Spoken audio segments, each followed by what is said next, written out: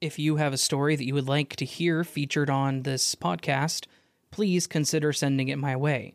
Just go to astheravendreams.com and click the button to submit your story. And of course, thank you.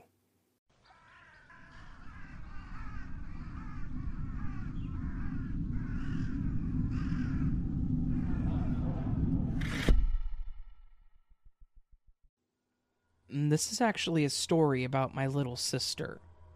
Back in the early 2000s, my parents, myself, and my baby sister lived in a one-story house in Ohio. It had a basement that just had the laundry room and some of my dad's tools, but that was about it. Otherwise, it was a small 2-bedroom house that my dad had actually turned into a 3-bedroom in a way.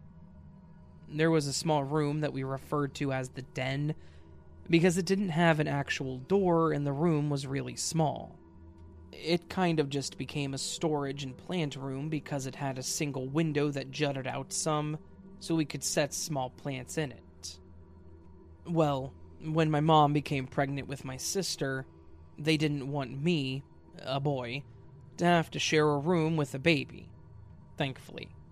So we cleaned out the room. My dad installed a door, and then we had a small nursery. It would do for a few years until she outgrew it. So after she was born, we settled into our life with a new baby around. I know it was nothing new for my parents, but for me, it was a new experience. I was excited for a while, being a big brother, but then came the responsibilities that, as a child, I didn't care for. Having to play quietly or play outside so I didn't wake her up, or having to get stuff from my parents or throwing things away. Overall, though, it was alright. I got used to the crying at night after some time. We did have a lot of company over that wanted to see her, so a few months after she came home, we had a small cookout, since it was close to my mom's birthday. We had a lot of people over, including family and friends, and a next-door neighbor, Vicky. Vicky was a bit out there. She was probably a little older than my parents, going by the loose skin and wrinkles that she had. Now, not that I have a problem with it, but as a kid, it was a little bit weird to me. She wore as little clothing as possible. I think she was, or maybe just thought that she was, a belly dancer. She always wore these little skirts that she always made sure to tell everyone that she made them herself. They had bells and charms all over them, and they seemed like it made it too heavy because it looked like it would just fall off. Then she typically wore a bikini top or bra with the sheer top over it. She had long dreads, and she always had all kinds of charms in them as well. Again, being older now, I dated a girl that had dreads and she took care of them. Vicky did not. They smelled really bad. She would always try to hug me, but I would have to hold my breath. She talked about fate and the stars and how they controlled us all the time. When my parents would mention something I did, she would always talk about how she could tell that I was going to grow up to do this, and that I'd be great at it, and so on. So, when she came over to see my sister, she was trying to guess her name before my parents told her. She guessed it was Angelica. Her name's Kira. Something else about Vicky was that she never had any kids. She always mentioned how she could never find the right guy to settle down with because she wanted the most perfect children in both looks and brains. So, she talked about how smart and kind I was as a kid, and that I was going to be an excellent big brother. But then, after meeting Kira, she seemed to start to talk down to me. She said that I had a lot to live up to, and that I had to help my parents and make sure that she had a successful life. I was still a kid at the time, and already having some of the attention pulled away from me, it kind of got under my skin. So I asked, "What about me? I need help too." Then her response was, "Well, there's a new baby in the house, so therefore you have to grow up now, because you won't be the favorite anymore."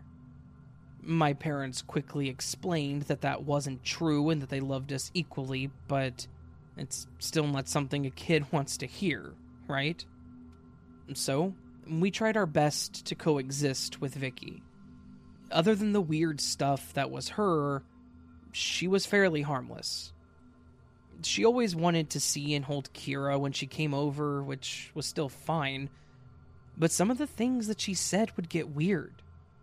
Things like, "Oh, you're just perfect. I could just eat you up." Weird things like that. Sometimes she came over with a gift or baked goods, but then would pretty much ask if she could see Kira, like they were friends, wanting to hang out. And so, that was Vicky, in a very small and crazy nutshell. Sometimes we would see her a few times a week, and sometimes we didn't see her for a whole week. However, the older Kira got, the less and less we would see Vicky. I think it was agreed upon when we got older that it was probably because she grew up and she became less interested in her. Something about baby fever, or to the likes of. We went about our lives as normal, sometimes being awoken by my sister crying, and sometimes I would sleep through the night. We had some issues during the winter where it seemed like there was a bad draft coming through the window in her nursery, so they moved her crib to my parents' room while my dad fixed up the window. Over the years, we lived as a normal family.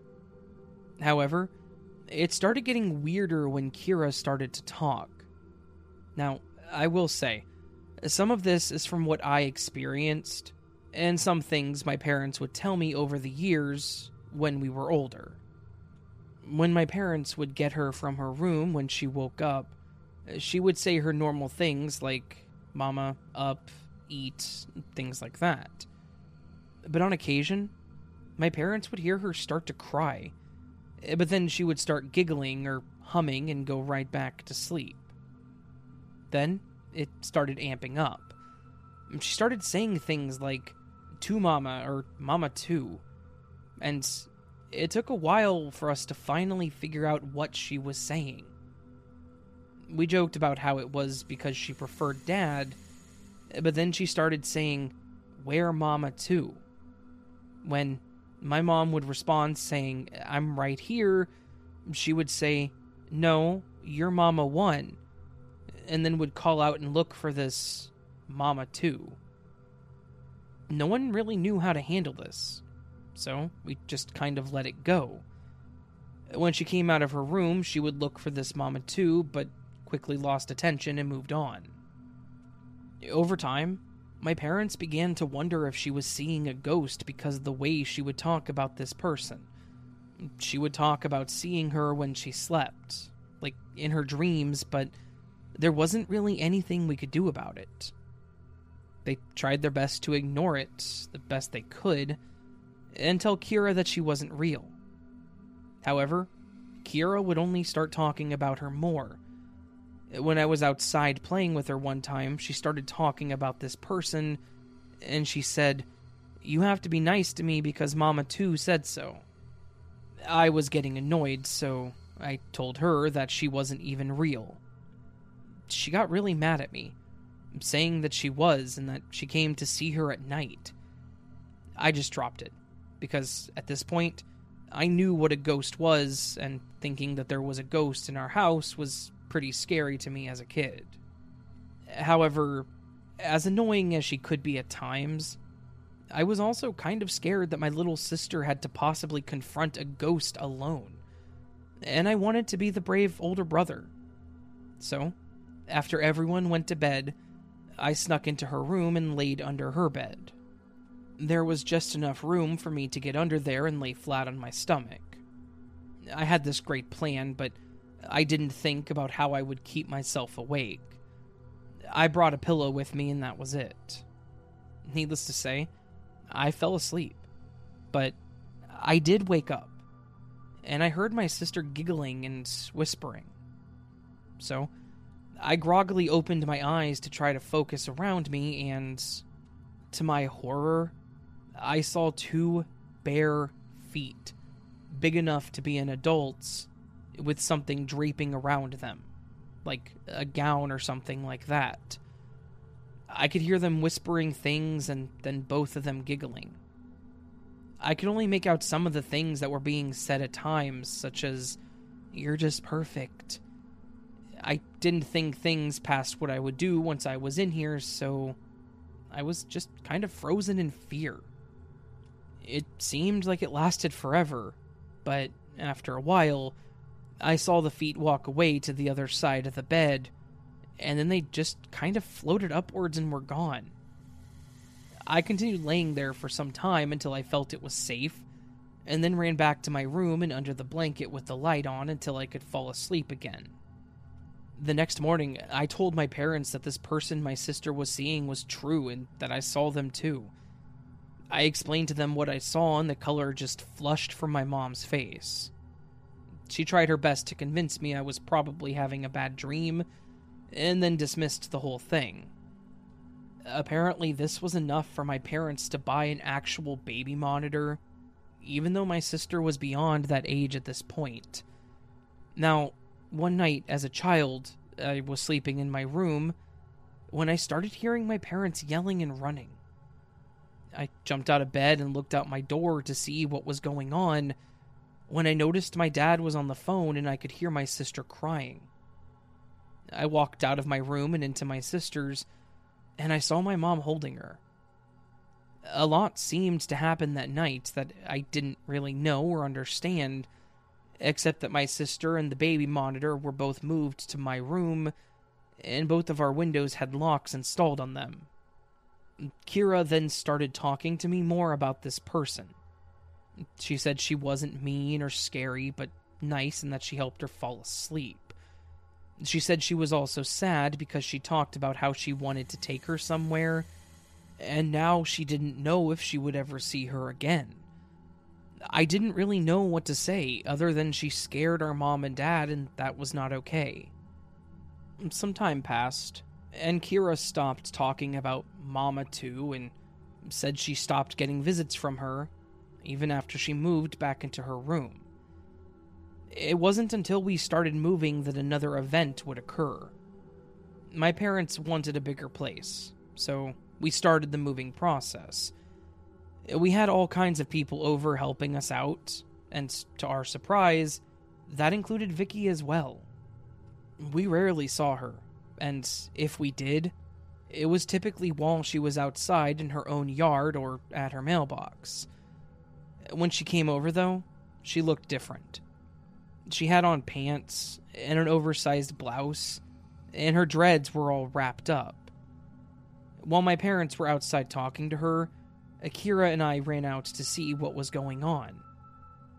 I noticed that Kira had stopped walking and was just staring over at our parents and Vicky. Vicky looked at us and smiled, but it wasn't her normal smile. It almost looked forced. But she finished her conversation with my parents, and as she walked away, she was saying goodbye without approaching us and just kind of left. My sister really didn't see her much as she got older, so my parents had to explain who she was. That's when my sister said something like, "But that's Mama too." This apparently triggered something in my parents, and they tried questioning her more, but it seemed to scare her a bit, so they eased up. I don't think after that we could have moved out any faster. Over the next few days, my parents got more from her, and I learned more as I got older. Kira had explained that Vicky looked just like the person that would visit her at night, except she always had on some kind of gown or robe, maybe. But her hair was always wrapped up like she had it, so she didn't really think about it when we saw her in passing with her hair down. I figured out that when I was under the bed, I most likely saw her jumping out of the window, and that's probably what my parents noticed too. The person was already out of the window when my dad ran to the door. they were gone. Because of the way they were dressed, it was probably why they didn't recognize her either. We had no actual proof that it was her, so nothing ever came about. But it was a creepy situation for us to be in. Especially for my parents, because they could have had a kid abducted, and for me to just witness it all. My sister still to this day did not find it scary whatsoever, but I think it was just because she never really met Vicky in her true form in daylight. It all did cause my parents to be a lot more safe when it came to us, and at least we moved so we never had to deal with her again. I just hope she wasn't able to do that, or anything further, with any other kids.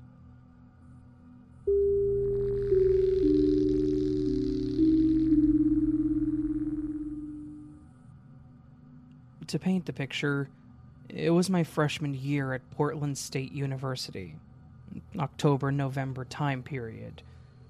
It was cool and breezy, a perfect night for sneaking some alcohol past the RAs in the Broadway resident hall.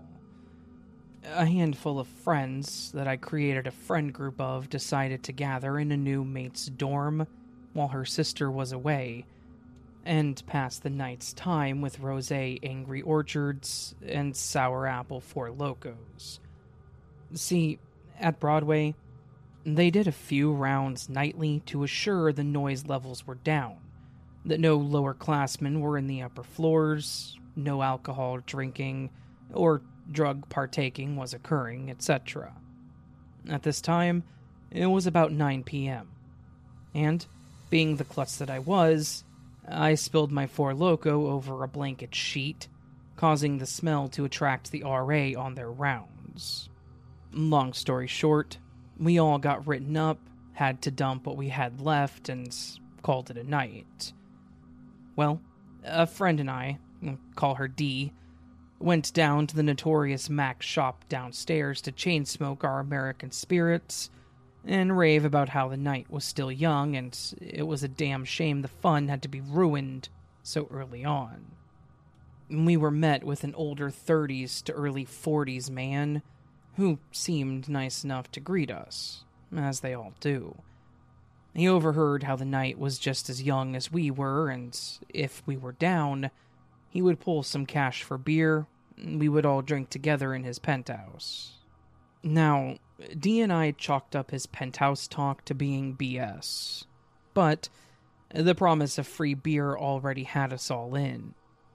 We walked to the Wells Fargo on Southwest 5th and Hall, and he grabbed his funds and got some PBR and Angry Orchards at Max. We head to the dark park blocks. D and I hyped up we can continue our buzz and get drunk for free.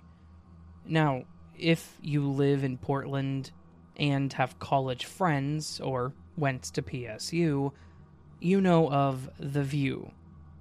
Heading to the direction of the art museum, he unlocks the front door to The View. D and I now convinced he wasn't blowing smoke up our back ends about having a penthouse. There we go to the elevator with this stranger, and lo and behold, he presses the P button atop a long list of numbers indicating each floor. And we head up to the penthouse. We get to his door, D and I holding each other's hands in companionship and excitement that we're in a dang penthouse getting drunk. We sit in the center of the man's living room, having the smallest of small talk about law and order, and he tells D and I how he affords the penthouse through his fish and chip food cart in the South Park blocks by the PSU library, etc. We're basically working our way through as many beers as we can before we admire the cityscape from the balcony, before leaving. We pay most of his words and talk no mind.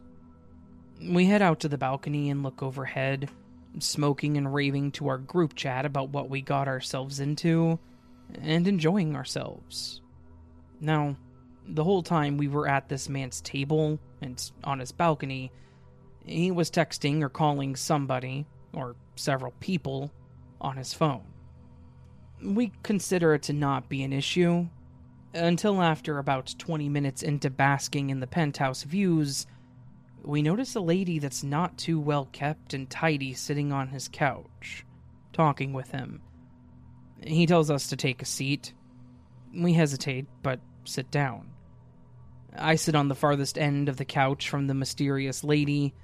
Dee sits next to the guy as she tries rushing through her beers and texts in the group chat for someone to call in a few minutes, with an excuse for us to dip, now that we've had as many beers as we could and we want to leave. The penthouse predator leans in towards Dee, tells her how beautiful her eyes are. He dives quickly to her face for a kiss, in which she dodges amazingly fast. She mumbles how she isn't okay with that, and that our friend, T, is actually her girlfriend. I ramble on about how that's true and how I have a boyfriend. Also a lie, but it sounded good at the time. The man then puts his hands in his face, stands up aggressively and swiftly enough to bump his table, and knocks over all the beer cans and glasses on top of it, and angrily says, "What the hell? You have 5 seconds to run before I rape you all." Dee and I exchange frightened looks, her saying, "What?" before I yank her arm, grab our phones and bags as we run to navigate to the elevator. We frantically run down the hall, scared, making it into the elevator before we remember there's a poor lady in there now alone, and locked in with him. We contemplate calling the police, or our friends for help, or saving the lady first. Dee and I decide simultaneously to run down to the lobby, where I leave 3 maximum capacity voicemails to our aforementioned friend, T, who did not answer. Once we realized it was now 3 a.m. and none of our friends were awake, we decided to tiptoe back to his door and overheard the 2 laughing. Apparently the lady is a regular of his, either an SW or his own personal sex buddy, and he had called her over to convince us to have a threesome, or foursome. But he exposed that he wanted to keep Dee around a little longer. That was enough for us both to hear, to run back to the elevators, run back to our dorm building, and try to sober up to piece together how we got ourselves into that situation, and what exactly we got ourselves into. The next morning, our group chat blew up over what happened, us not recalling much after the alcohol, and our brains trying to block out what we did comprehend, but did not want to discuss. Our friend T played my voicemails over and over to the friend group, with it being laughed at over time once the seriousness died down. I'm unsure if that man was the guy that ran the popular fish and chips cart right outside of the PSU library, or if the food cart is still there to this day. I dropped out of college after just 1 semester, so I paid no mind during that time to ever verify if the man was telling the truth. I still bounce back between Portland and whichever new state I choose to reside in, and I might just go one day to see if it's there. To see if he is still there. All I know is I never wish to see that penthouse predator in Portland, Oregon, ever again.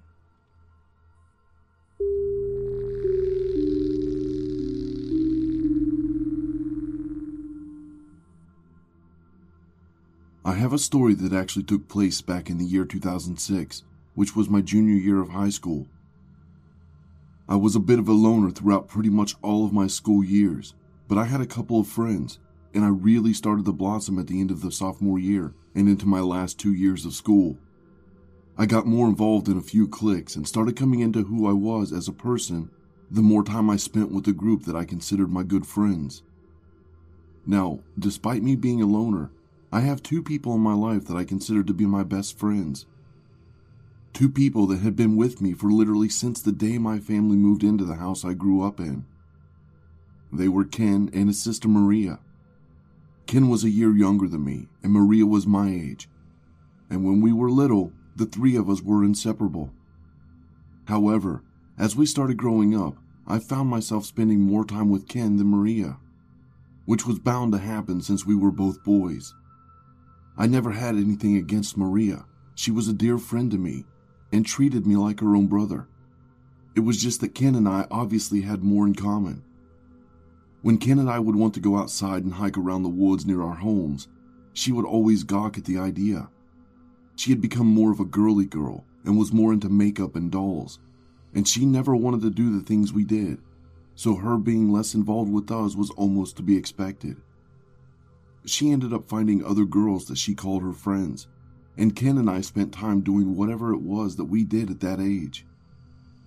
Now, like I said, near the end of my high school career, I kind of started hanging out with a couple of cliques of guys and gals that I would think it would be safe to label as the skater crowd. They were basically the early generation of the scene kids, wearing plaid and tight jeans with dyed black hair. You know the type of kids I'm talking about. Anyway, as I started to get more involved with this group, I started talking to Ken a lot less, and had pretty much all but stopped talking to Maria. Ken's group of friends was more into football, and the jocks were certainly the polar opposite of the crew I was hanging out with. We didn't fall out or dislike each other, just grew apart and accepted that life was different for us.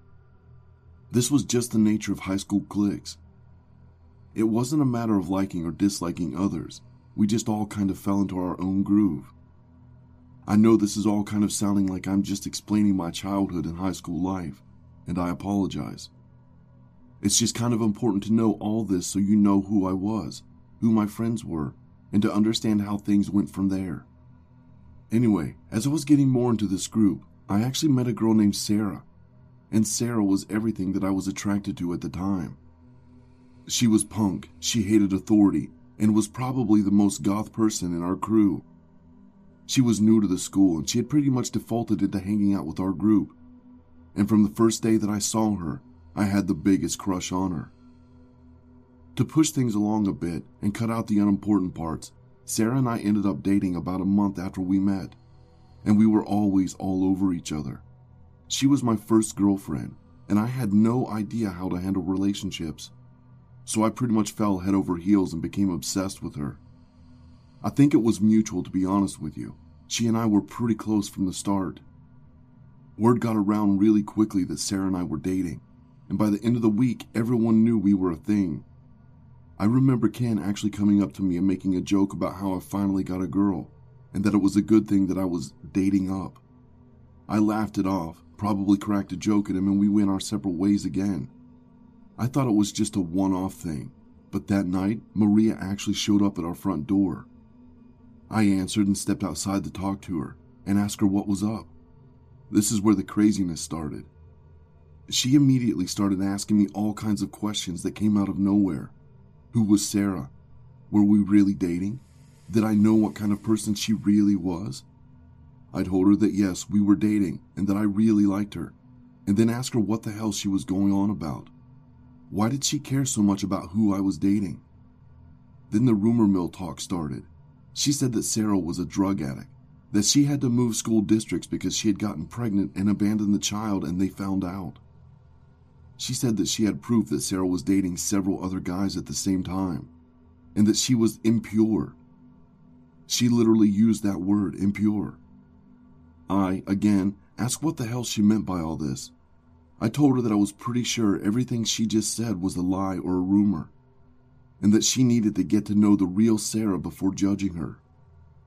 Out of nowhere, Maria grabs my face and pulls me in, then tries to kiss me. I pushed her away and yelled at her to stop. I was seriously confused by what this was. Maria then starts in about how she and I were soulmates. We were destined to be together, and I needed to see that. I mentioned that she and I had barely spoken for several years, that she wasn't my type, and that I saw her more of a sister than anything. Her response was to slap me and tell me it was our destiny to be together, and that I didn't have a choice in the matter. I remember calling her several expletives and slamming the door in her face after that. Unfortunately, that's not where it ended with her, though it did end pretty quick. It was actually the next day at school, when I got off the bus and started to walk up the door. Ken walked up to me looking genuinely pissed off. My initial thought was that he was mad that I hurt Maria's feelings, but he then starts telling me something I didn't anticipate. Apparently, when Ken and Maria's mother dropped them off that morning, Maria ran into the school and went into hunting mode. She was on a mission to find and confront Sarah about dating me, and to tell her that she was my soulmate. When she found her, she started talking crazy about me, about everything, and she started screaming in the hallway, calling Sarah names and yelling about how she was impure. She then finished off by yelling out that she was still pure and had saved herself for me, because she and I were in love and were going to be together in the end. Obviously, Sarah laughed this off and called her crazy, to which Maria proved how crazy she truly was. Apparently, when Sarah turned away, Maria smashed her head into the wall, breaking her nose and bruising her up really bad. After Sarah fell to the ground and was trying to figure out what had happened, Maria had pulled off her belt and started beating Sarah with it repeatedly. This whole thing happened within the 5 or so minutes before I got there, and it took 2 teachers to restrain Maria before she was pulled away by the resource officer. There's not a lot more to the story beyond the obvious. There was a lot of chatter about how crazy Maria was, and people were looking at me weird, most likely because of what she was shouting about me. Maria ended up expelled from the school, and I recall there being talks about her being charged for something due to how aggressive she was, but I don't think anything legal ever came of it. Sarah ended up going to the hospital with a badly broken nose and a significant number of bruises from the belt, but she ended up being okay, minus her nose having a slight curve from the break. I didn't speak to Maria again after this, and Ken pretty much made it a point to avoid me. Sarah and I dated until we graduated, and then decided to call it quits when she moved away to an art school. We're still friends on Facebook and chat randomly, but that's all. I actually got a friend request from Maria on Facebook last week, which is the reason I remembered all of this. Let me tell you, I never hit the decline request button faster for anyone in my entire life.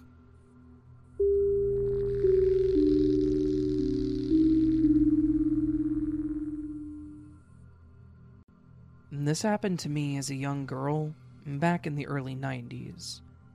I was around 10 at the time and was the youngest with 2 older brothers. Needless to say, I was bored a lot. My brothers didn't want to play with me very much, unless it was something that they wanted to do. Wrestling got old fast, especially when you have a disadvantage. So, I was often found alone in my room or complaining about being bored. The latter was a rare occurrence, because then I was told to find something to do, or to go find my brothers. You know how it goes.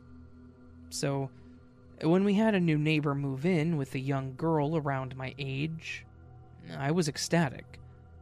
I told my mom and she agreed to let me pick out a treat to make for them and to bring them over. I chose to make brownies, and my mom and I walked over there to meet them. It was the dad that answered the door. He shook our hands, and we introduced ourselves, and then I asked about the little girl. He looked confused at first, but then replied with, "Oh, yeah, sorry," and hollered for her. For her privacy, I'm going to call her Madeline. She seemed pretty shy at first. He brought her to the door and told her my name, and tried talking a little about herself to get her to loosen up. I did get her to smile and talk some, but then we parted ways and headed back home. I had big hopes. I wanted this girl to be my friend since she lived so close. We wouldn't have to ask our parents to give us rides. We could just be there. My mom told me to hold off so that they could get settled in, and that maybe I would see her in school.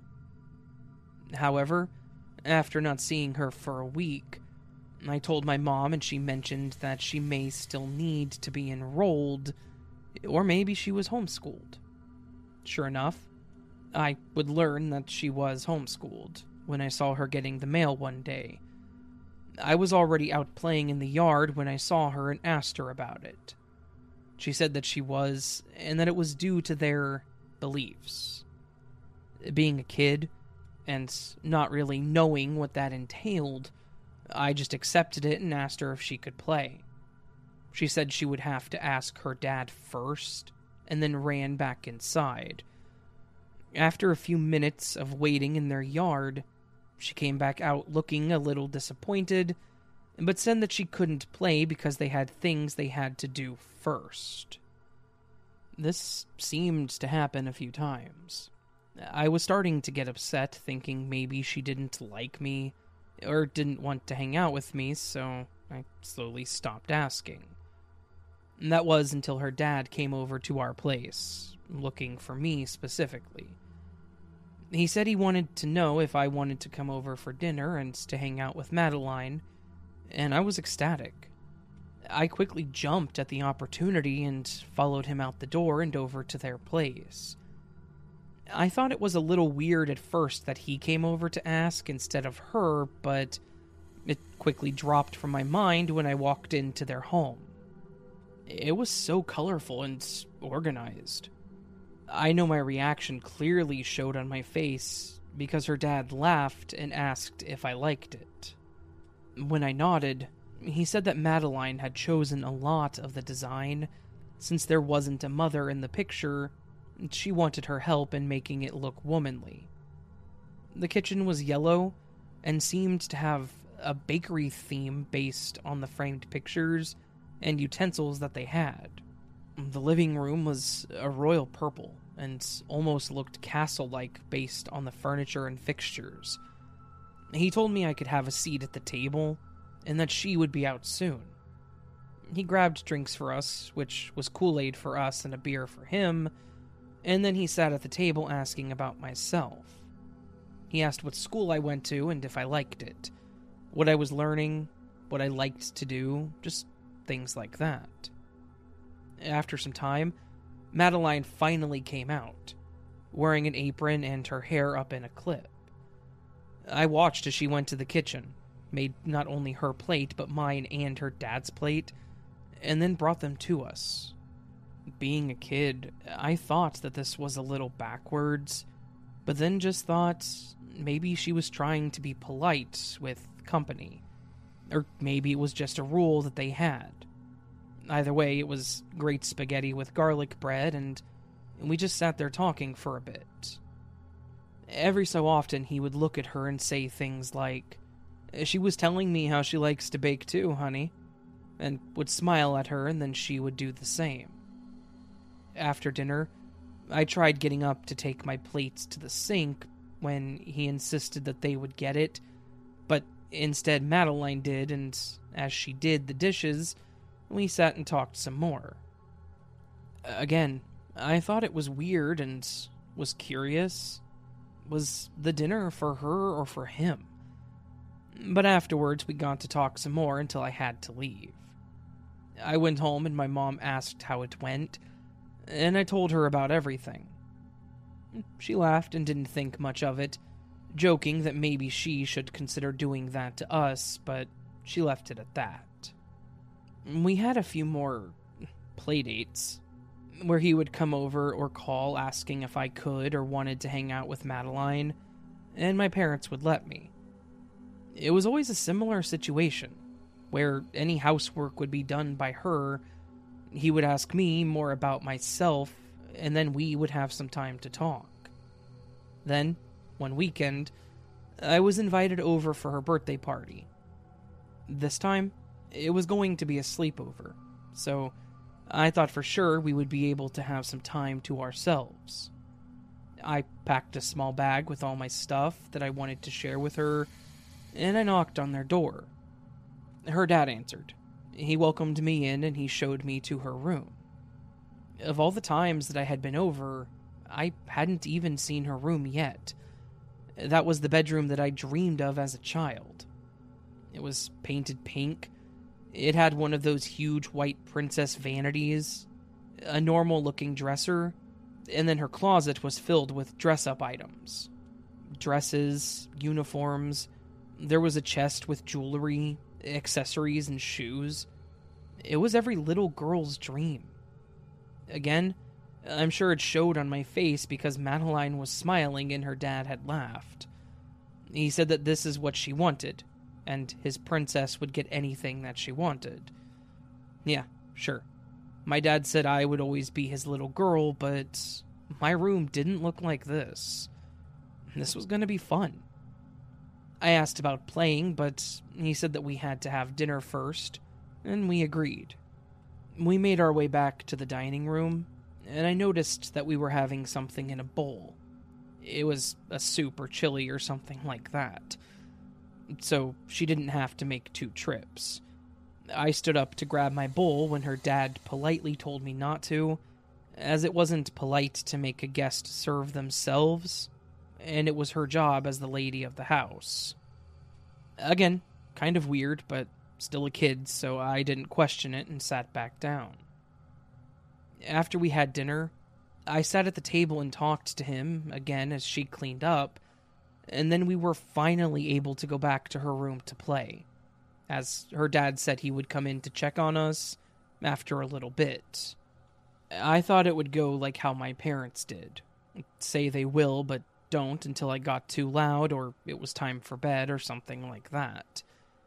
However, not soon after we got to her room and we started talking about what we wanted to do, he came in asking what we were doing.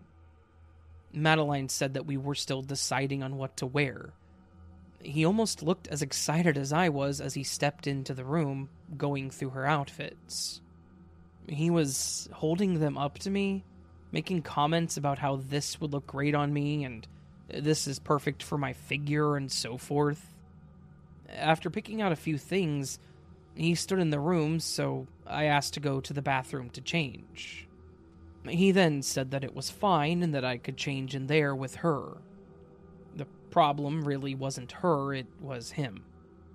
My parents stepped out of the room and wouldn't come in if I was changing, so the fact that he didn't even think to close the door or look the other way was weird to me. I was wearing shorts and a shirt, so I just decided to put it on over my clothes, whereas Madeline completely undressed. It was a little awkward, but I was too excited, so I just let it go. Afterwards, we paraded around and pretty much just played pretend, including her dad. He actually got on the ground, put a blanket on his back like a saddle, and then told us to sit on his back. He bucked around some, which was pretty funny too, and then he took pictures of both of us. After a while, we had cake and ice cream, and she opened a few presents that he had for her. One of the things that he got her was a nightgown of some sort. She thanked him for everything, and then he told her to try on the nightgown, so she did. And he also asked me if I wanted to change too. I agreed, and this time I was able to go to the bathroom to do so. As we got ready for bed, Madeline took me back to her room where she set me up in her canopy bed. She then pulled out a blanket and pillow from her closet and laid them on the floor next to her bed. The bed was pretty big, so I told her that she could sleep on it too, but she declined, saying that she would just sleep on the floor. For the first time, her dad came in and said goodnight, hugging both of us and shut the door. We were finally alone. She asked if I'd had a good time, and I told her I did, but being young and nosy, I asked her about her doing all the housework, and she said that she had done it for as long as she could remember and as long as she was capable. I then asked her about her schooling, and she said that she just reads different books and does different workbooks. I was conflicted on that one, because I thought that was super easy and you didn't have to get dressed for it. But then I was sad for her because, other than myself, what other friends did she have? She couldn't go to school and show her friends her new outfit, or talk about their favorite teachers, so I started to feel sorry for her. Other than that, she talked about the different states that they lived, and places they went to, which sounded pretty fun, and kind of made me wish that my family could travel around like that. However, she did say that she liked the idea of my family, of everything I had told her, and that she wished that she had a mom to do things with. So, I asked her about hers. She said she didn't remember her, and that she was just gone one day, and she never saw her again after that.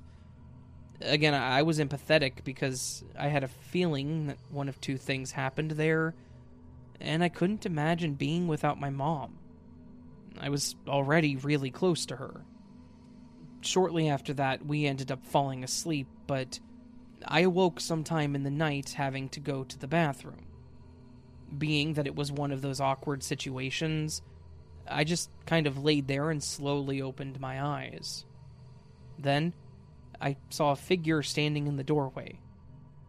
I didn't know if I was just seeing things or what, so I continued to lay there, pretending that I was asleep, hoping that it would just disappear. After a few attempts of closing my eyes and then opening them, I saw Madeline get up from the floor and follow this figure out of the room. I waited for several minutes after that, until I couldn't hold it any longer, and quickly and quietly ran to the bathroom. Afterwards, I just went back to the bedroom and went back to sleep, acting like everything was normal. The next morning, I woke up to just me in the bedroom still. When no one came in after several minutes, I decided to get up and get dressed. Afterwards, I opened the door to look around when I heard noises coming from the kitchen. It was Madeline, again, making breakfast this time.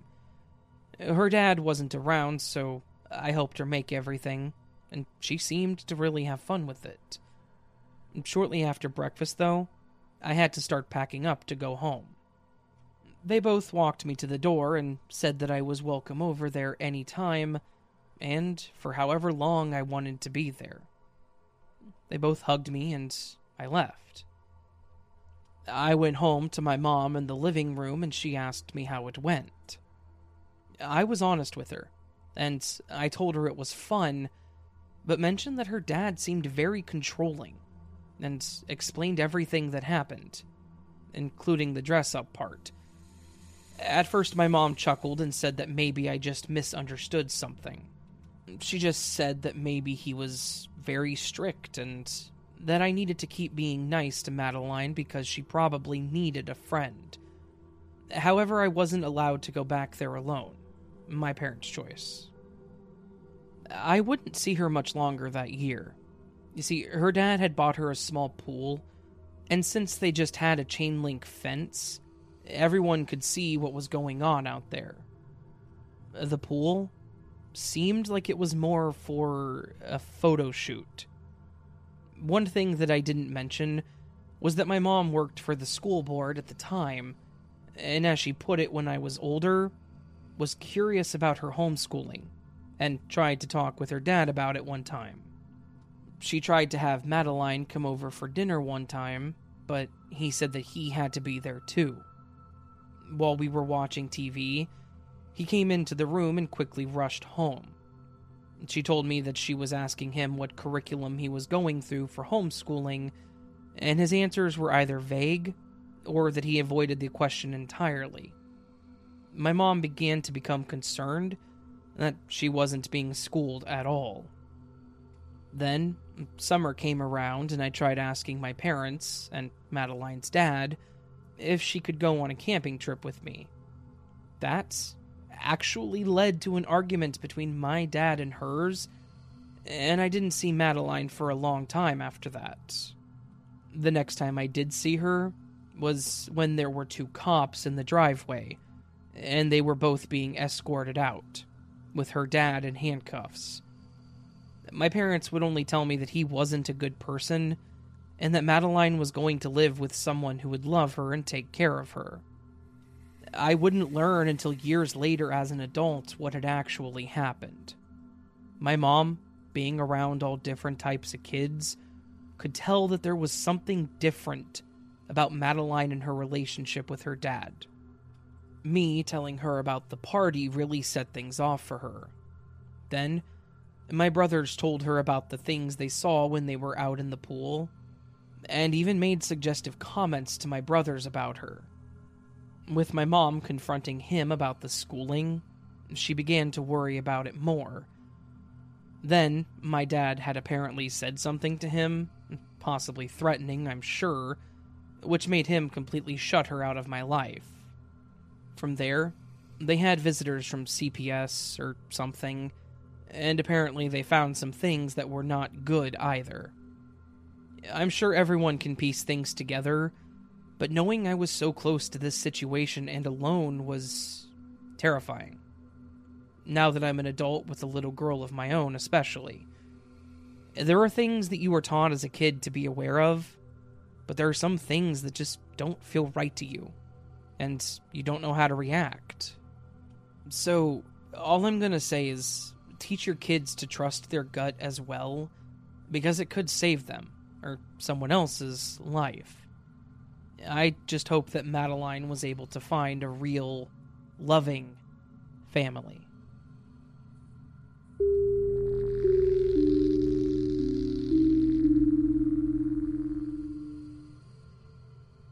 It started in October of 2018 at a surprise birthday party. The party was for a good friend of mine, and all her closest friends and her parents were invited. A few days before this, I'd had a muscle injury and was taking painkillers for the same, which is why I could attend the party but had to decline drinks. A man at the party who was a friend of one of the people invited noticed me turning down a drink. He asked me why, and I explained, and we made small talk for a few minutes. I spent the rest of the party with my friends. A few days later, I got a text from an unknown number asking how my injury was.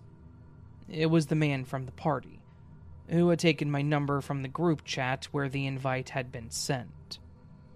I thought it was nice of him to check up on me, so I said I was better and thanked him for asking.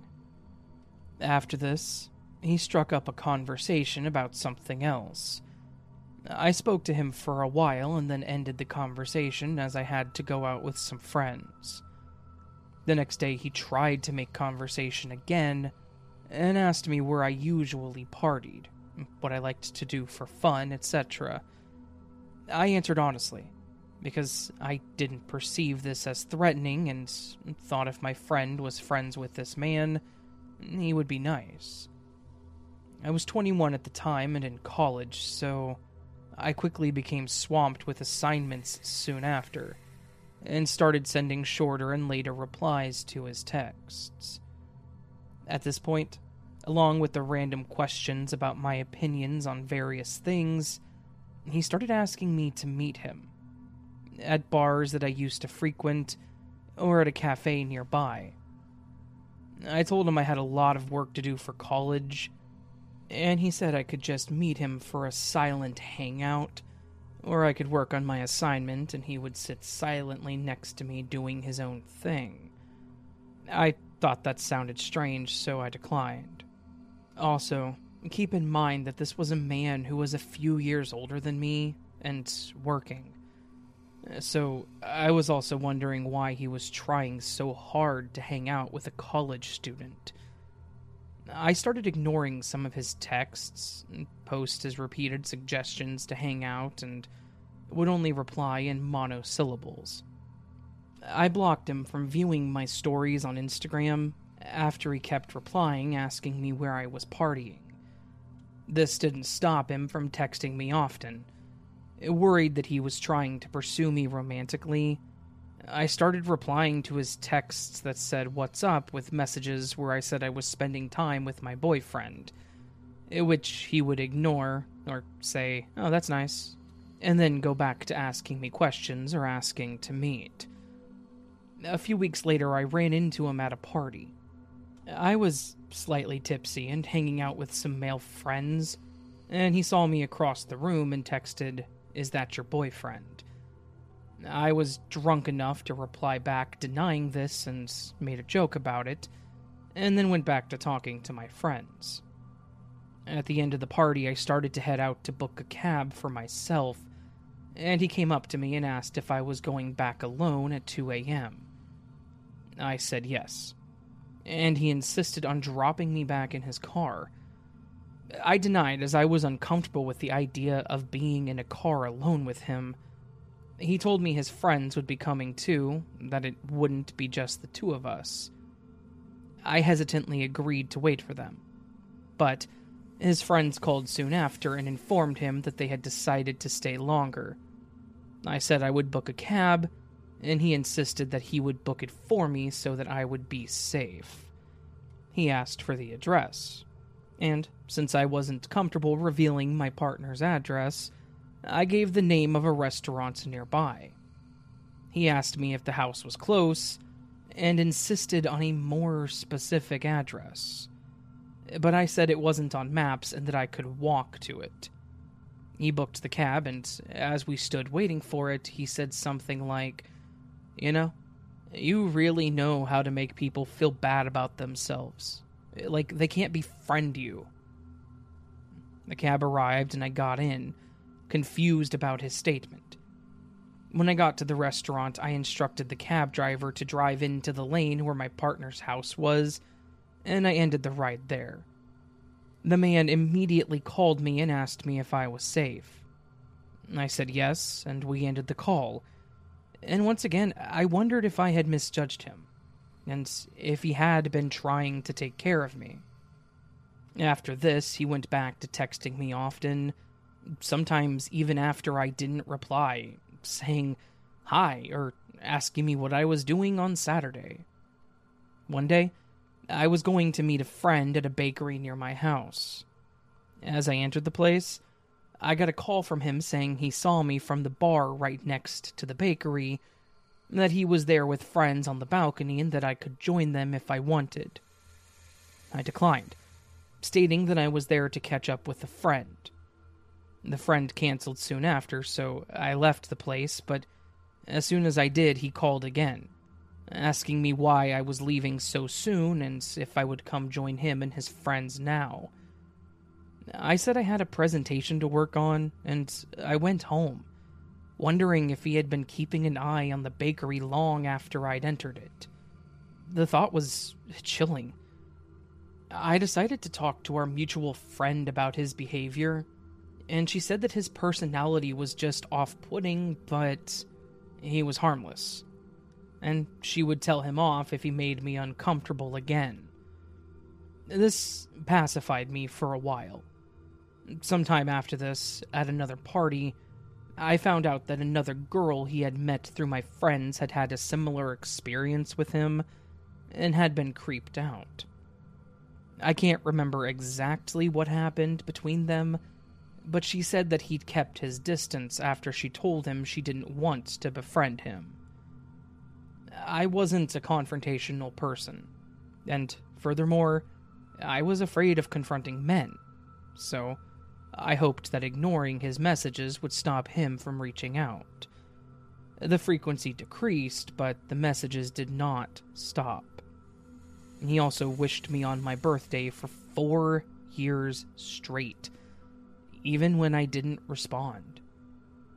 During the pandemic, he was relatively quiet.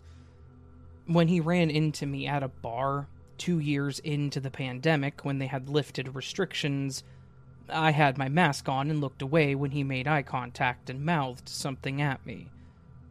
I disappeared into the crowd and got a text soon after saying, "Hey, did I see you at the place?" Which I ignored. So far, he hasn't tried to reach out, but I worry that he might text me again on my next birthday. I still don't think he's dangerous, but I definitely do not want to meet him again.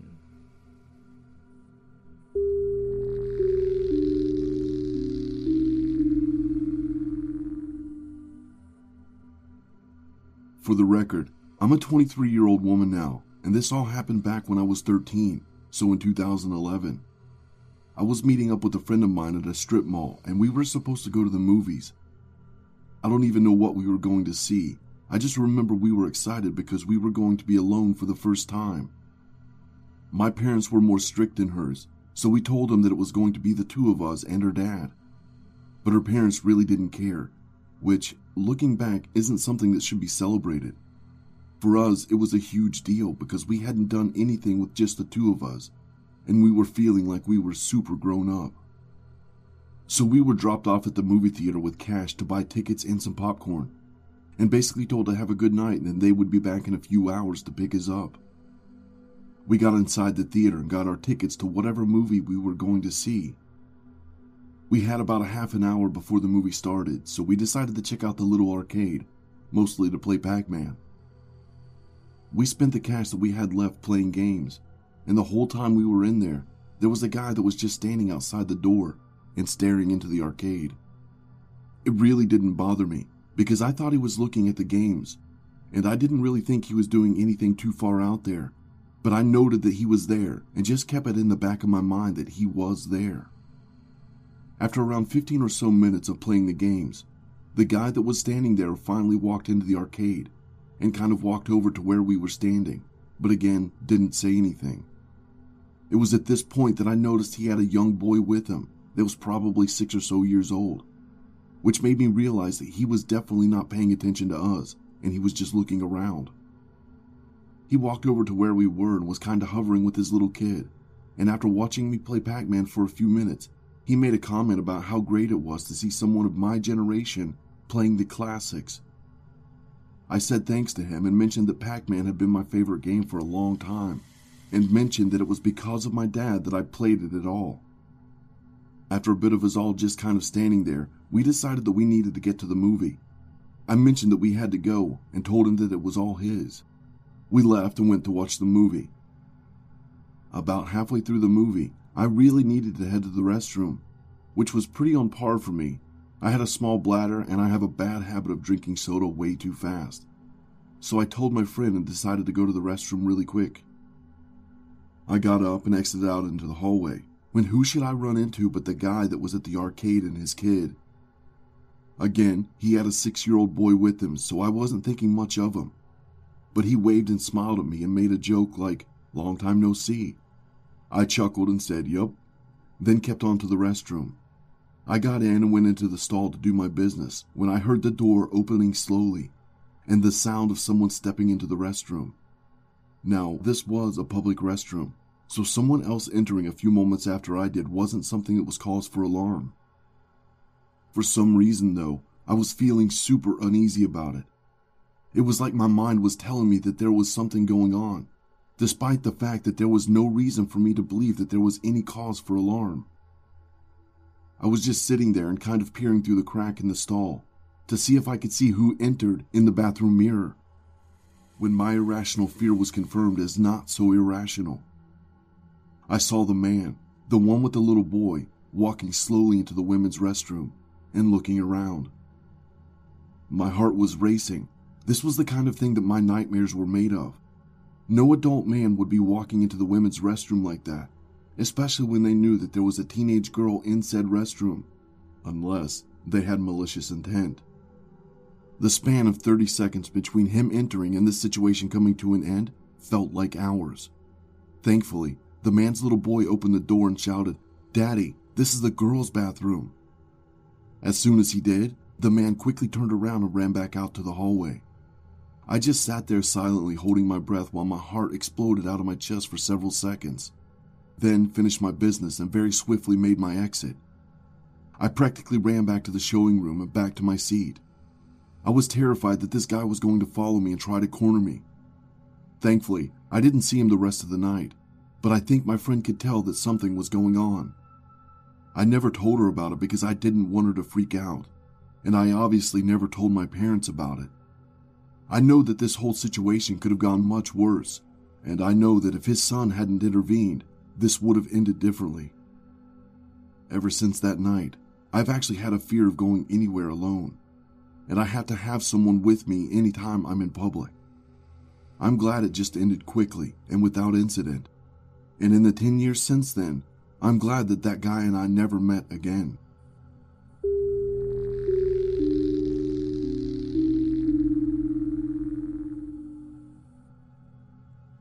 Back in the 80s, my parents were living in Venezuela with my maternal grandparents.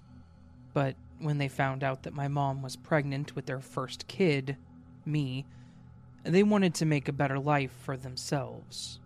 So, with my grandparents' encouragement, they moved to the States.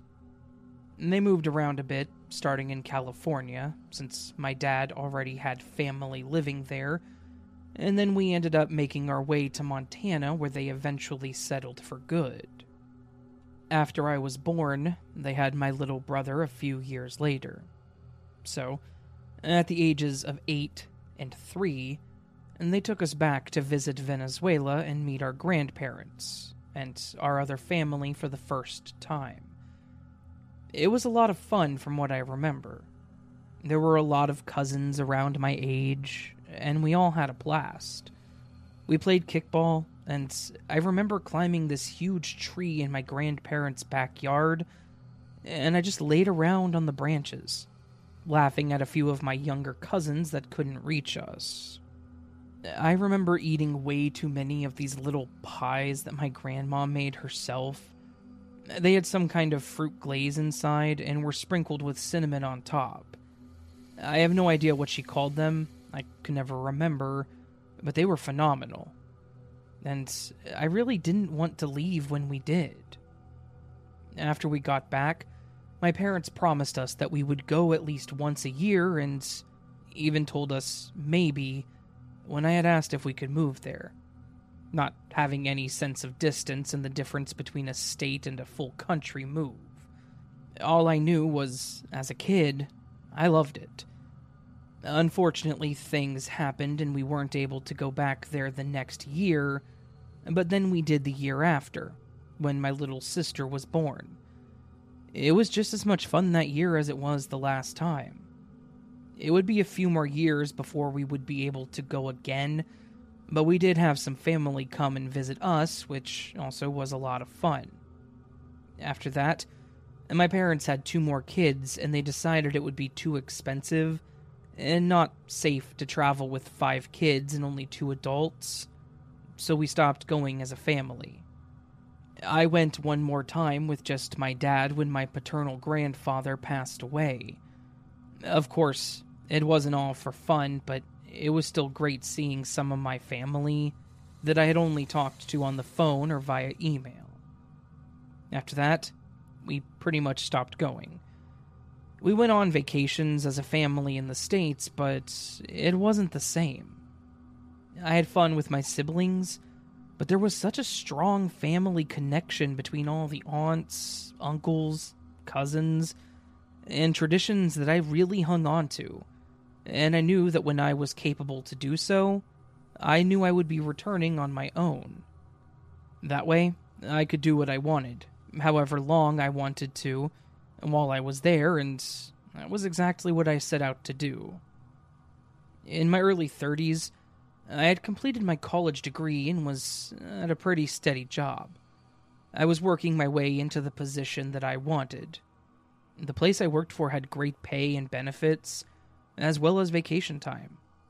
And, since I didn't have a family or even a significant other at this point, I decided I would make my vacation time useful and go on my Venezuela trip. My closest cousin and one of my best friends, Daniela, was going to be turning 34, so I thought it would make for a great surprise to show up, and then we could all go out and have fun. I talked with my parents about it, as I at least wanted someone to know where I was, and I would prefer having a ride to the airport, and they loved the idea. They helped me with the locations and where the safest areas to stay were. They were adamant that someone would let me stay with them, but I also didn't want to be an unexpected guest, and I still wanted to be able to explore on my own, so I wanted to find a hotel. Then I got it all booked and paid for. The time finally came for my trip, and my parents took me to the airport, but made me stuff some extra things in my case to give to people. It was a little nerve-wracking as I'd never flown alone, and I had a layover, so I had to check in, board, do all of it on my own and quickly. But I did it with minimal issue. When I arrived, I got a ride from the airport to the hotel, which was about 45 minutes away, and I checked in as normal. Now, I will say here that I do speak Spanish. I wasn't perfectly fluent at it, but I knew enough that I could hold a conversation, talk to people at the airport, on the bus, tell the receptionist about me, and things like that. I just sometimes get tripped up on less common words or phrases.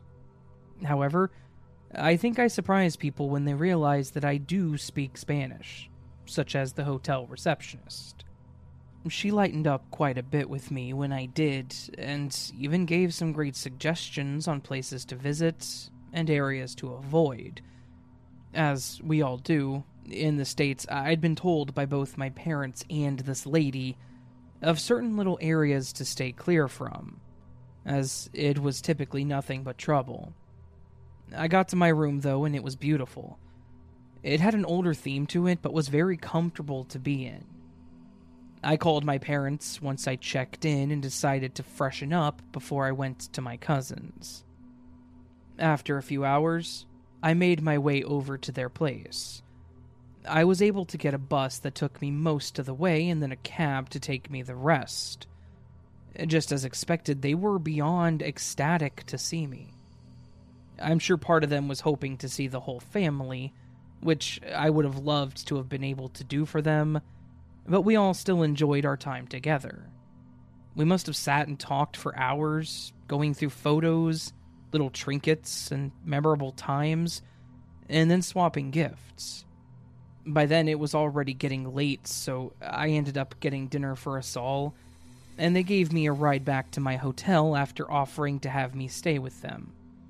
We all agreed to meet up the next day, and Daniela and I were going to go around the area for some sightseeing. Daniela was up and at my room early the next day, barely giving me enough time to get ready before she yanked me out of my room. We had a great day, though. She took me to an old movie theater and a park that we went to as kids. We were shopping and even went to a nice place to eat. There were so many memories brought back in one day. It was incredible. The next day was her birthday, and after having a celebration with the family, we were going to go out and have some fun. The next day went as planned, too. We had a party at her place, as she was still living with her parents, my aunt and uncle. Then, after they settled in for the night, we headed out. She said she knew a good place that we could go to party, as she had been there plenty of times, and even joked about finding a guy there. When we got there, I was a little surprised by the way it looked, but I trusted Daniela since she said she had been there many times before. It quite honestly looked like a shack with a shoddy extension built onto the side to extend the size of the place. There were a few people standing around outside smoking.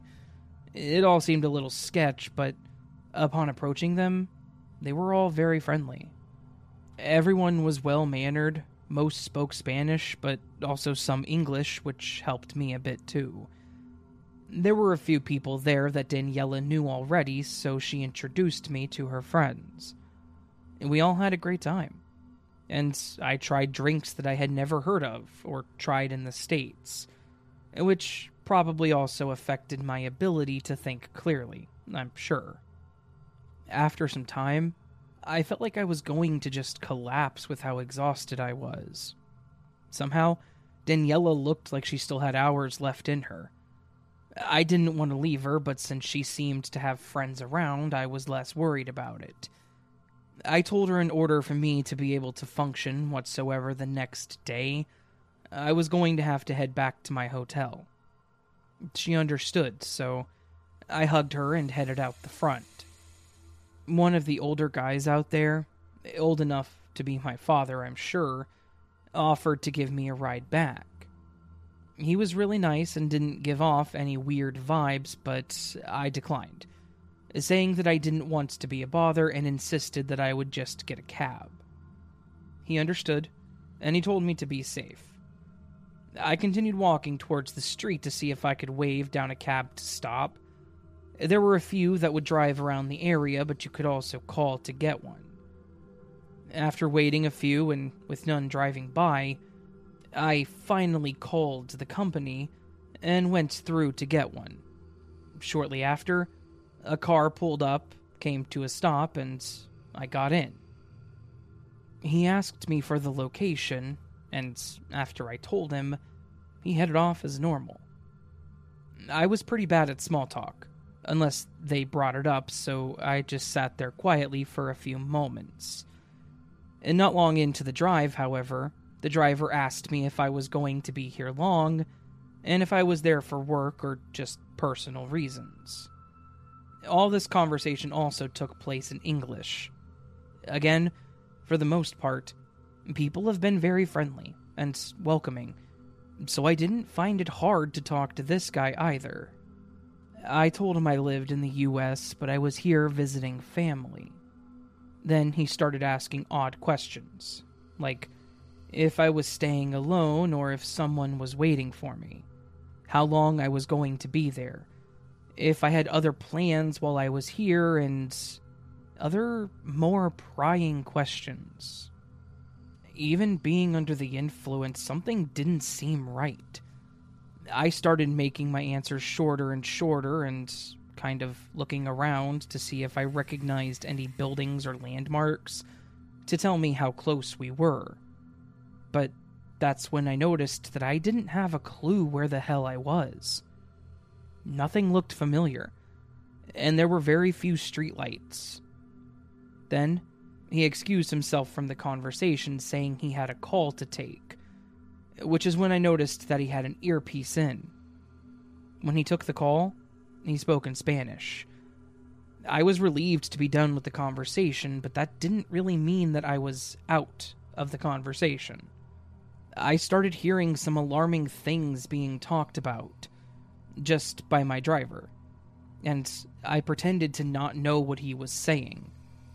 As mentioned, my Spanish isn't the best, but I knew enough to understand most of the things he was saying, such as young, American, pretty, small, should be easy, how much, not enough, where should I take her, and similar startling phrases. Again, I was trying to not look afraid, and I took out my phone to start texting everything I could about where we were, what this guy looked like, and what was being said. And that's when I noticed the guy was looking over at my phone to try and see what I was doing. Again, I was just trying to be sly about it all, so I was looking over at him in my peripheral, and I caught a glimpse of something shiny next to him. Almost like it was in his pocket, or belt loop, maybe. I could see a handle sticking out, and it looked like a weapon. I'm pretty sure it was a knife.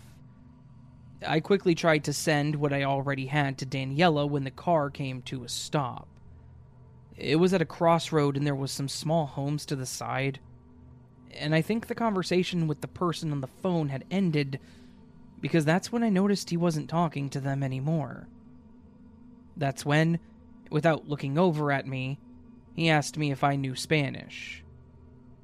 It may have been stupid, but I decided to respond in Spanish. If you let me out of here, you'll never see me again, and I will not tell anyone.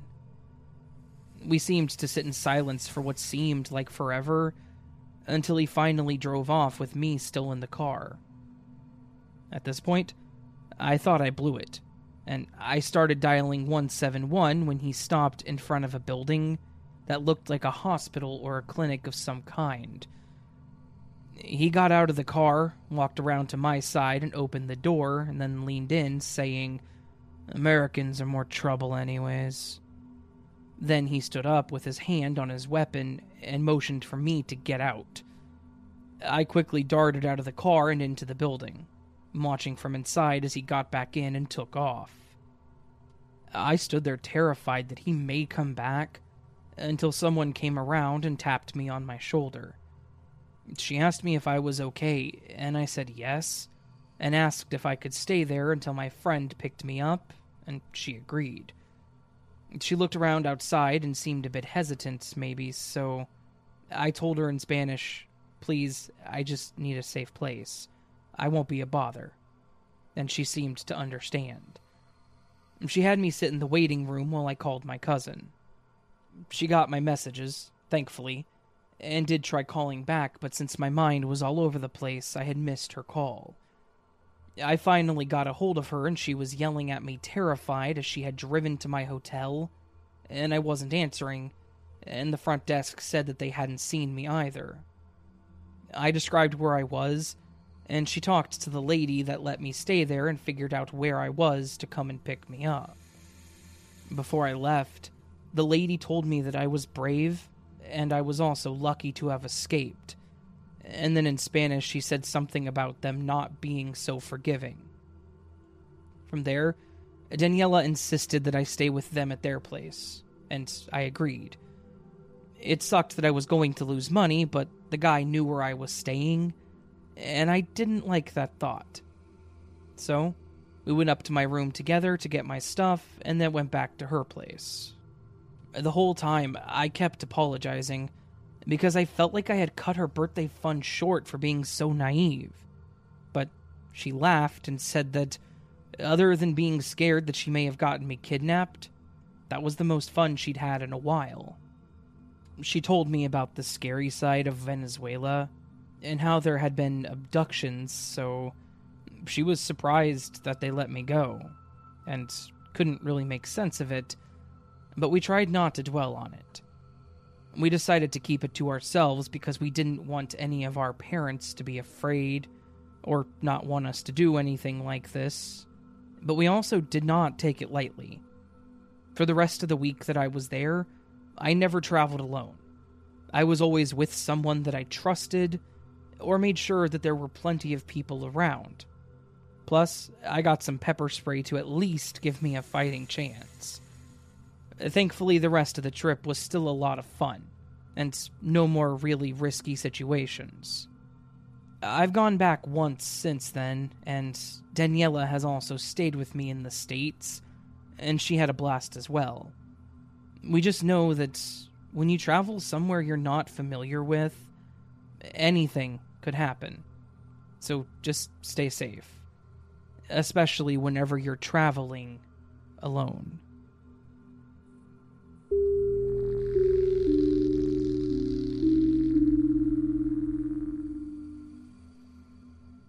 This happened when I went to visit my sister, Alexa, and her husband in Texas. My family had always lived in Colorado, but any chance that she got, Alexa could be found outside, exploring and always on the move. So, the first chance she got after high school, she started moving around to better see the country, I suppose. She ended up meeting her husband, Edgar, when she lived in Utah, and they moved back to Colorado briefly before finally settling in Texas, due to his job. They didn't have kids and didn't plan to, so they still roamed around a lot when they could. She was 3 years older than me, and I always lived vicariously through her. I still lived in Colorado, and the thought of moving to another state was kind of nerve-wracking to me, but watching her was good enough for me, especially when she would invite me over to at least see the area and try to convince me to move as well. So, one year, my boyfriend at the time, JP, and I decided we would take a vacation down to Texas and stay with them for a few days. It was my 5th anniversary with the company that I worked for, which gave me an extra week of vacation. I was itching to use it before the end of the year, like I usually did, and I wanted to actually go somewhere and do something. Alexa invited us to stay with them and offered to pick us up from the airport if we flew, which would save us a lot on a hotel and gas, so hell yeah, we took the offer. JP had actually been to parts of Texas a few times, so I was the only one that had never been. I was excited and nervous about it all at the same time. The flight was fine, There was mild turbulence, but it was fine otherwise. Airplanes make me nervous. Like I said, I'm kind of a wimp. I hadn't seen Alexa since Christmas, which was nearly 6 months prior, so it was no surprise when we flipped our lids in the airport. We got back to her place and she showed us to the spare bedroom and then walked us around the rest of their home.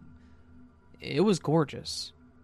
They had a huge fenced-in backyard with a garden full of produce, and she even made salads with the stuff that she had grown. And her dog, Ray, which she had brought with her for Christmas, he was a cute little corgi with a lot of energy. We sat and chatted for a while, and I helped her prep dinner while we waited for Edgar to get off work. We flew out on a Friday, so we would be able to spend time with them over the weekend, while he was off. And Alexa took the week off as well, so we weren't sitting around with nothing to do. We had a cookout and sat out on their back patio, just having a good time and talking and reminiscing. We then got on the topic of camping, and they suggested that we should do it over the weekend. We weren't expecting this, so of course we didn't have any camping supplies like a tent or sleeping bag. However, they were set on this idea, and while they had an extra tent, we went and bought some other equipment so that we were prepared. So after we got back from shopping, we stayed at their place that night since it was already late, and then started packing stuff for a camping excursion. We got the tents and sleeping stuff put together, and then we packed a couple of coolers with food and drinks so that we wouldn't run out while we were there. The reason they wanted to pack so much was because it wasn't going to be a quick trip back to the city if we forgot something. We were going to be staying in the very south parts of Texas, like close to the border. She said that at night it gets really dark and quiet, and there's rarely anyone around to intrude, so it's a beautiful place to get away. However, it also tends to get cooler, so they warned us to be prepared for that. Otherwise, we got all packed up and took Edgar's truck out there. He had a bench seat in the back, so we could all sit in there and have our stuff in the bed. It was perfect. So when we got there, she was absolutely right. There were trucks every once in a while where people were patrolling. We saw some guy on a bike with a huge tub-like thing on the back that he was putting trash in. He was picking stuff up, which was pretty cool. But to my surprise, people really did leave us alone. We got the tents set up and then made a fire since it was going to get cold, and just kicked back again, talking and having a good time. The guys were constantly trying to one-up themselves, doing push-ups and backflips, so Alexa and I were cracking up, making fun of them. Everything was great until we had a van pull up, and 3 guys got out of it. I was a little nervous because I had asked my sister if we would be trespassing, and she said no and that people do this all the time.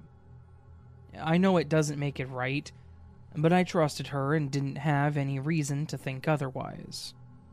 The guys stopped and stood up, dusting themselves off and looking over at them.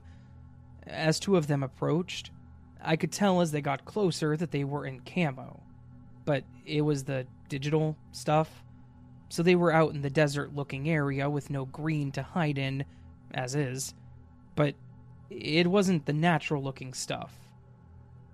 I was already a little nervous, but when Edgar went to welcome them, the guy immediately yelled at him to shut up and not move.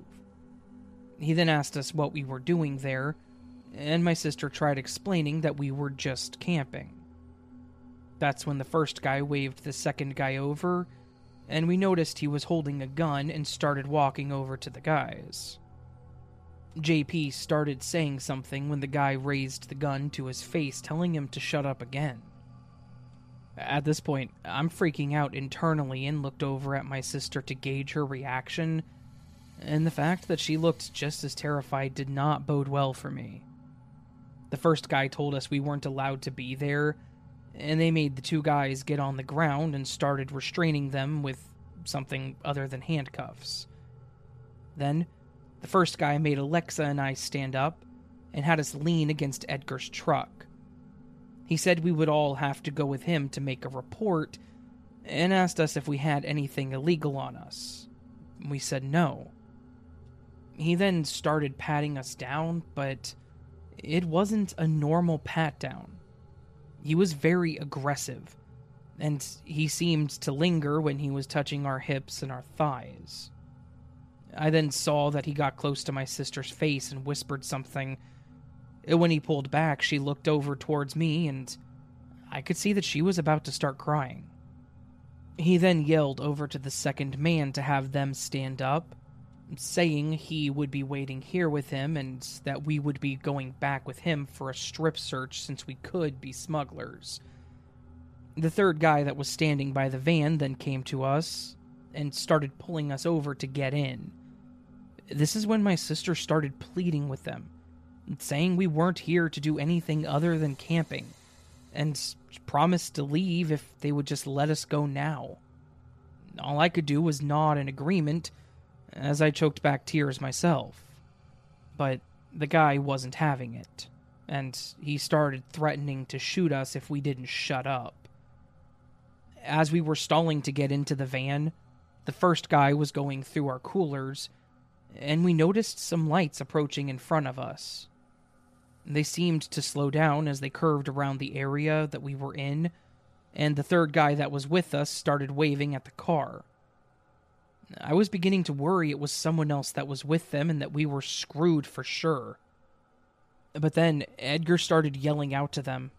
It made the guy that was with them start to look out frantically, as he didn't know what to do and looked over to the first two guys, who were now standing and looking at the strange car, and then back to Edgar. He then started walking swiftly but calmly towards the van, saying, "Let's go." And the second guy started running over to him. The guy with us said something to the effect of, "Watch what you tell people," pushing us back. They all got in the van and drove off. The car that we saw had stopped, and the van slowed down as they passed, and then they sped away. Once they were out of view, we ran over to the guys since they still had their hands behind them, but they had them out by the time that we got there. They had only tied them in a knot with what looked like shoestring, so it wasn't very good or sturdy, thankfully. Then the person in the car got out and came over to us. It was an older man in a cowboy hat, and he asked us what was going on and if we were okay. We all frantically started explaining what happened, and the man ran back to his car where he said his phone was and he called for help. After he got off the phone with them, he explained that he was a retired cop, and he liked to drive out here as well and watch the sunset, and that he had seen plenty of people doing the same thing as us. But he said that he felt something was off when he saw the van and the man standing with JP and Edgar, so he decided to stop. I could not thank that guy enough either. When the police showed up and we explained everything, they didn't really seem shocked by any of this. I know they're probably trained to not really show expression, but it was just a terrifying situation for us. They seemed like it was just another day. But when Edgar started to become upset about the whole thing, they finally told us this wasn't the first time they've had this reported. They've been telling people not to do this, apparently for this exact reason. But of course, some people don't listen, and some others, like my sister and Edgar, hadn't heard anything about it. So they took our report and suggested that we leave in case they come back, and we did not hesitate. We drove back almost in silence to their place, with Edgar trying to lighten up the mood, and then we all went to bed. I tried asking Alexa what the guy said to her, but she refused to acknowledge the question, or just wouldn't tell me. I didn't push it beyond that, because obviously it was terrifying. The next day was a bit awkward, but we quickly pushed forward so that we could still have a good time. We ended up going to an arcade-style bar thing that weekend, and then just hung out at their place. The rest of the week was still fun as well, and by the end of it, we had put it behind us. They tried apologizing when we left, but hell, it's not like they expected any of this to happen. The bad part is, they never found or caught the guys either. I just hope that they were never successful in getting someone into that van.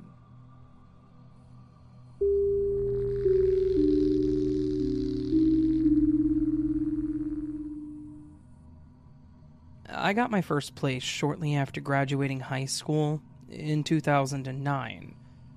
I already had a stable job that I was working at while in school because they were very flexible when it came to us students, and the pay was decent.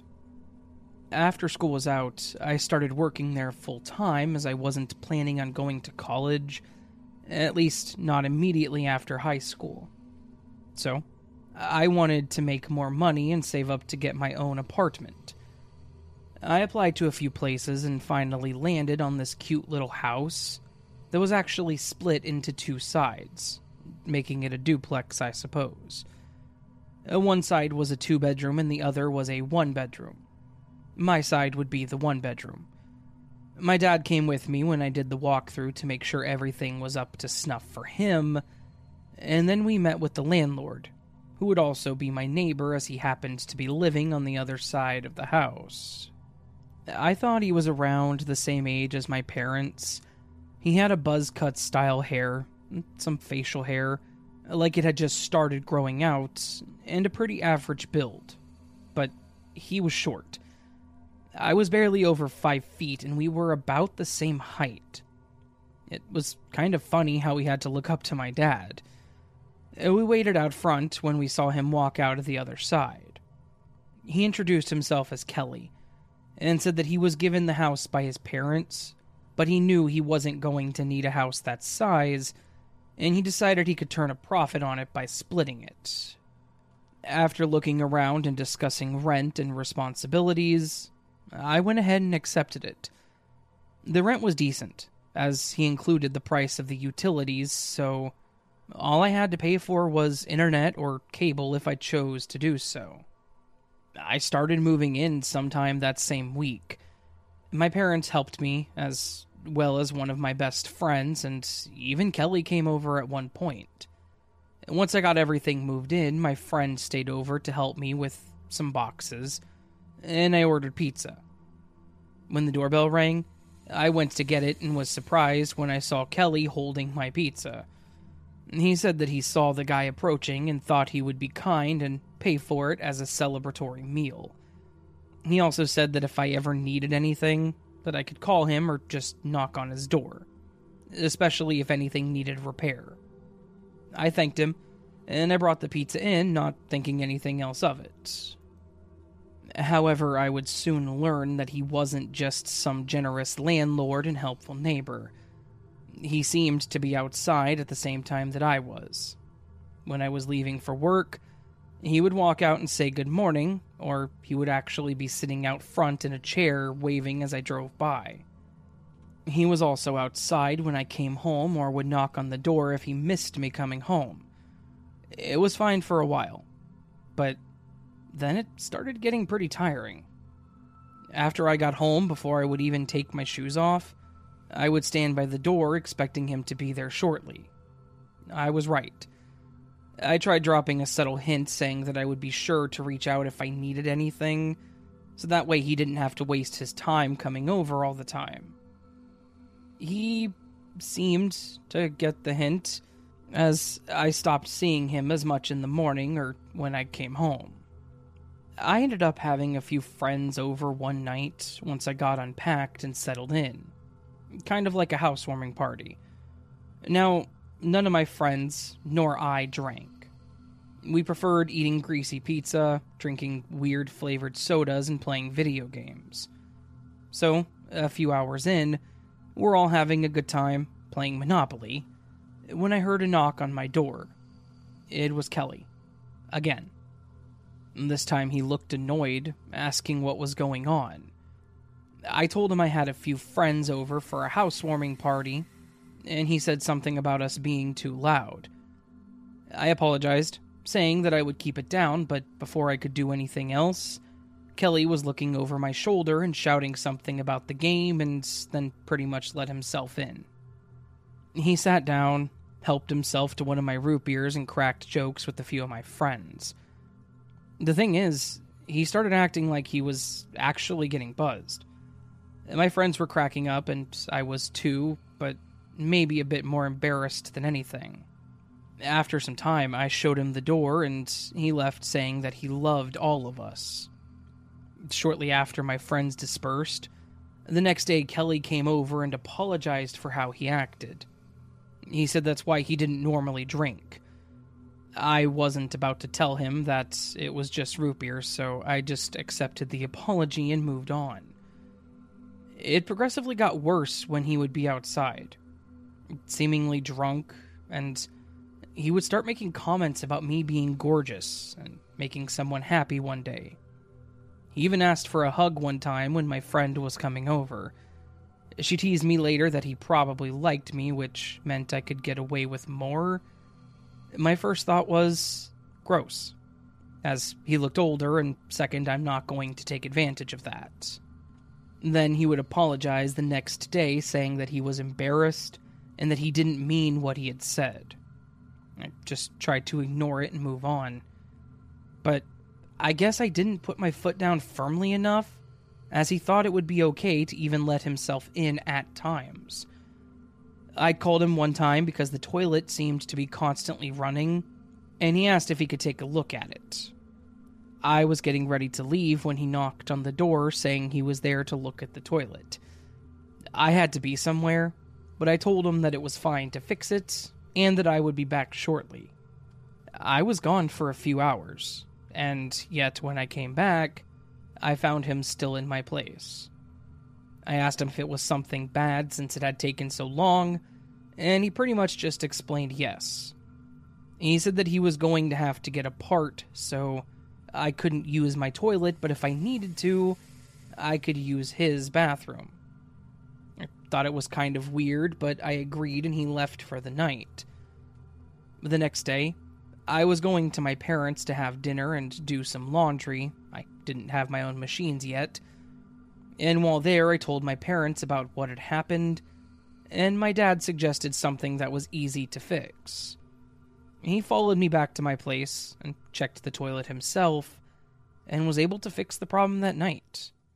He just chalked it up to Kelly probably not knowing what to do and said that I could call him any time, since he always did the repairs on the home. I was much more comfortable with that anyways. Kelly seemed to be upset when I told him it had been fixed the next day, though. But, I mean, he didn't have to fix it, or pay for anything.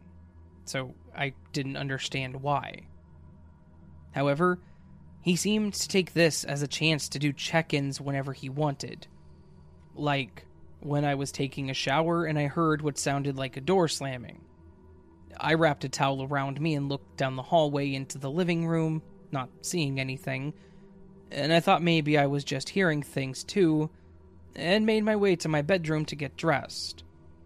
I had my pants on and a bra, but remembered I had left my lotion in the living room that I had just bought, and it was sitting by my purse. So I went to grab it. And that was when I saw someone standing in my kitchen, and, of course, it was Kelly. I screamed at him, telling him to leave, and he didn't even jump or look scared. He continued to stare at me, smiling, saying that he was just doing rounds to make sure everything was working properly. As I grabbed a pillow, or my jacket that was hanging up, trying to cover myself, I continued screaming at him to get the hell out until he finally dropped his hands and just walked out angrily. I locked the door, went back to finishing getting dressed, and then called him, yelling at him. I told him that he can't just come in anytime he wanted to like that, and how creepy it was, and then mentioned the fact that he didn't even apologize for it.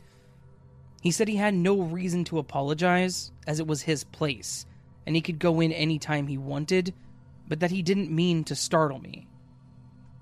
I don't know if he just tried taking advantage of me since I was younger, but I'd had enough. I told my parents about it, and my dad suggested that we change the lock. The deadbolt was the same, but he installed a new doorknob.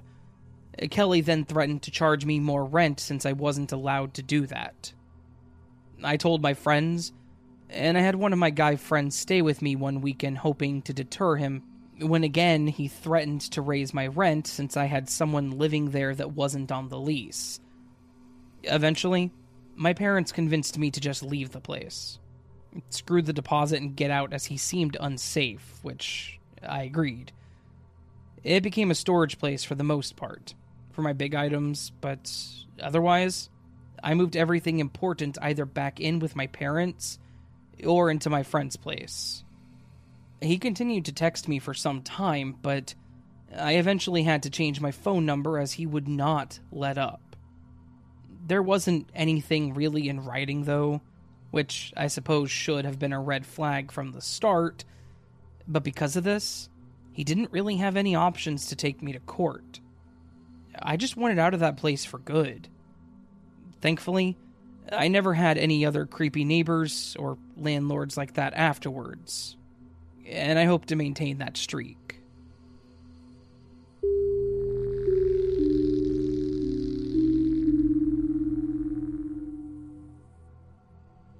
One day, my best friend and I were taking a shortcut to her house. It goes past a few houses and through a smaller area of woods, crossing a 2-foot wide creek. This particular day, I was wearing one of those jackets that had earbuds as the strings, a must-have item as a 5th grader in 2010 or 11. As we were passing one of the houses, a couple of big dogs came running from it, jumping on us and obviously just wanting to play or be petted. The owner of the house comes out, and I noticed right away that he was acting really fidgety and nervous, saying stuff about the dogs like, "Oh, it's okay. They're nice. Don't worry."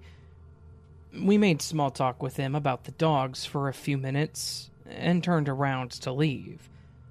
About a minute or so later, we arrived at the small creek when I noticed that one of the rubber earbuds that was on my jacket was gone, and I insisted on going back to look for it.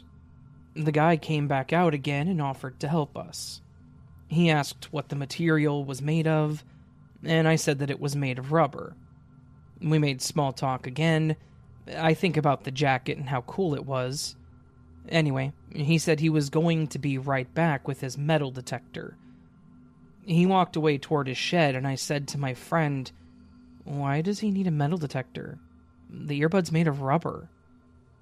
Next thing you know, he's coming back with, and I kid you not, a rifle. And he's literally running towards us. When I'm telling you that we ran. When we got to safety, past the creek and near her house, I was telling her that we needed to call 911. She insisted that we not do that because her parents would be mad at her, and I explained to her with urgency why it's important to call the cops. But she refused, and I couldn't force her. I didn't call because I didn't want to do it alone, plus it would have been my first time calling them. I can't remember when or if I told my parents that night what happened, but when I told them, they gaslit me and said that I was crazy and overreacting. That I didn't really see that. I still think about this damn near every day, and it haunts me. The second time was, again, in 5th grade, taking place after the first story, but I'm not sure how long after. The friend from the previous story lived near a cemetery, about a 5-minute walk from her house. It was a big cemetery, and we liked to walk around it a lot. Plus, behind the cemetery was a shortcut through the woods to a big park, which was coincidentally right next to our school. This day, we were also with another good friend of ours. We were just walking around the cemetery this day when all of a sudden, A blue truck pulls up next to us in the row next to where we were walking, about 10 feet away or so. Not far. I could see two guys were in it, literally just staring at us. And I, again, got that weird feeling I got with the first guy.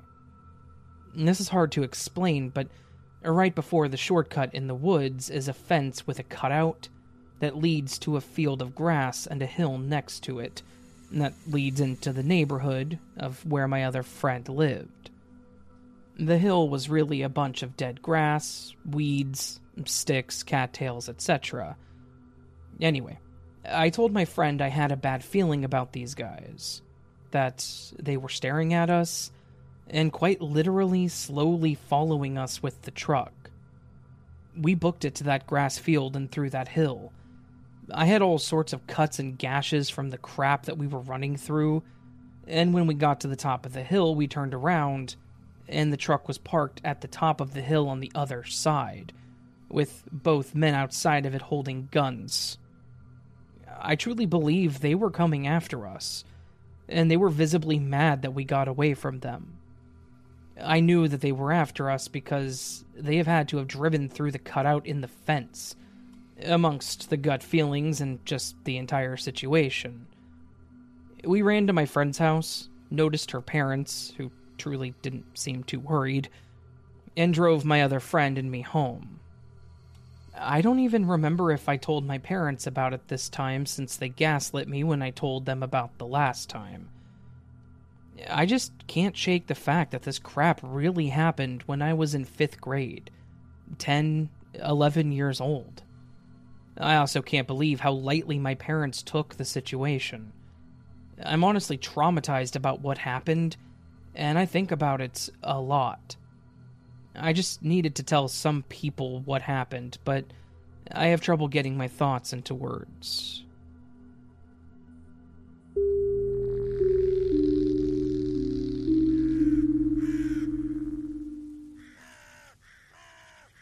That was today's episode of the As the Raven Dreams podcast. Thank you so very much for listening, and I really hope you enjoyed these scary stories. If you want to support the channel further, please do consider checking out my YouTube channel. Just search As the Raven Dreams on YouTube and subscribing. You can also join the channel or go to my Patreon for early access to all of my content. All of it's appreciated and never expected. But if it happens, thank you. All that said, friends, I will see you on the next episode of the As the Raven Dreams podcast. But of course, until then, sleep well.